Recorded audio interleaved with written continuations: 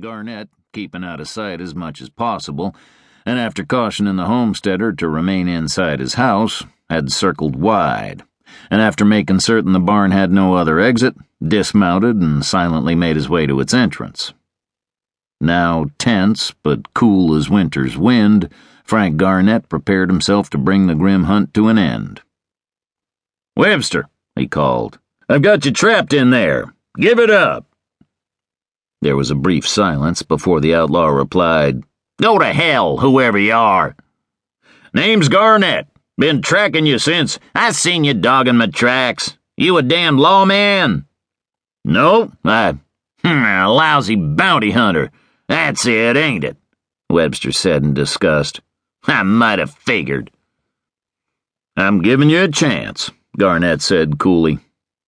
"Can come with me setting in your saddle, or slung across it. Choice is up to you," he added, and ducking low, darted through the doorway into the first stall, occupied at that moment by an aging gray horse. The outlaw had failed to note Garnett's change of location. "What's up to me is that I ain't letting you take me one way or the other, and I ain't cashing my chips either." Frank listened carefully and pinpointed the outlaw's voice as coming from the rear left corner of the barn. He couldn't see just what was there. Probably sacks of feed stored for future use, or possibly bits of lumber brought in out of the weather, or it could simply be an empty stall. The advantages and disadvantages were about even, Garnett realized. Webster faced the glare of daylight outside the barn's entrance, while he had to contend with the darkness of the building's interior. "Time's about up, Lige," he said, hoping against heavy odds that the man who had mercilessly ended the lives of 4 persons after torturing the women would throw down his gun and surrender. "I'm not aiming to do any jawing or bargaining."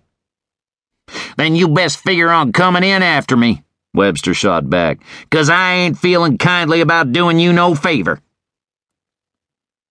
Garnett shrugged in the half-dark of the stall and leaned against the gray. Men like Lige Webster never made it easy, and he reckoned that was to be expected. The outlaw faced the gallows for the murder of the farmer and his family, and likely, if the truth could be determined, there were additional instances where murders of a similar nature had been committed. Garnett glanced about.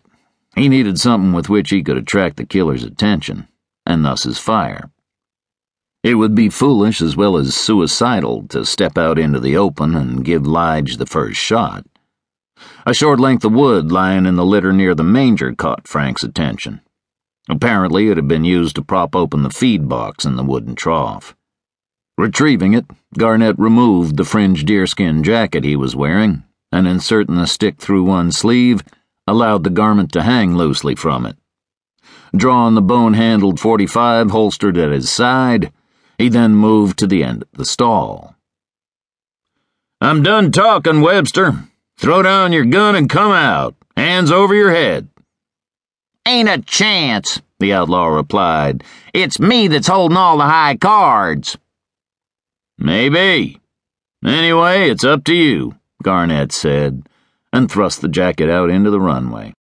Immediately, the blast of 2 quick shots shattered the stillness inside the barn. Garnett, reacting instantly, dropped the jacket and fired straight into the bright orange blossom of the outlaw's weapon. Webster yelled as Frank jerked back behind the protective wall of the stall and triggered his pistol for a 3rd time. Garnett heard the lead slug thud dully into the thick timbers of the separation, but knew the outlaw had already been hit and was probably down. But he was far too wise to take that for granted. Once before, in a year-long past, he had assumed his man was down after a similar encounter, and had almost paid with his life for the mistake.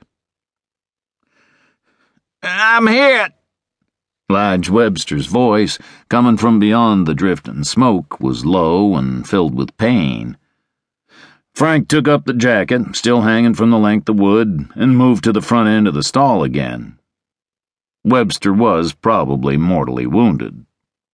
Again, extending the jacket into the runway area of the barn, but this time pulling himself erect, Frank peered over the top of the stall. In that instant,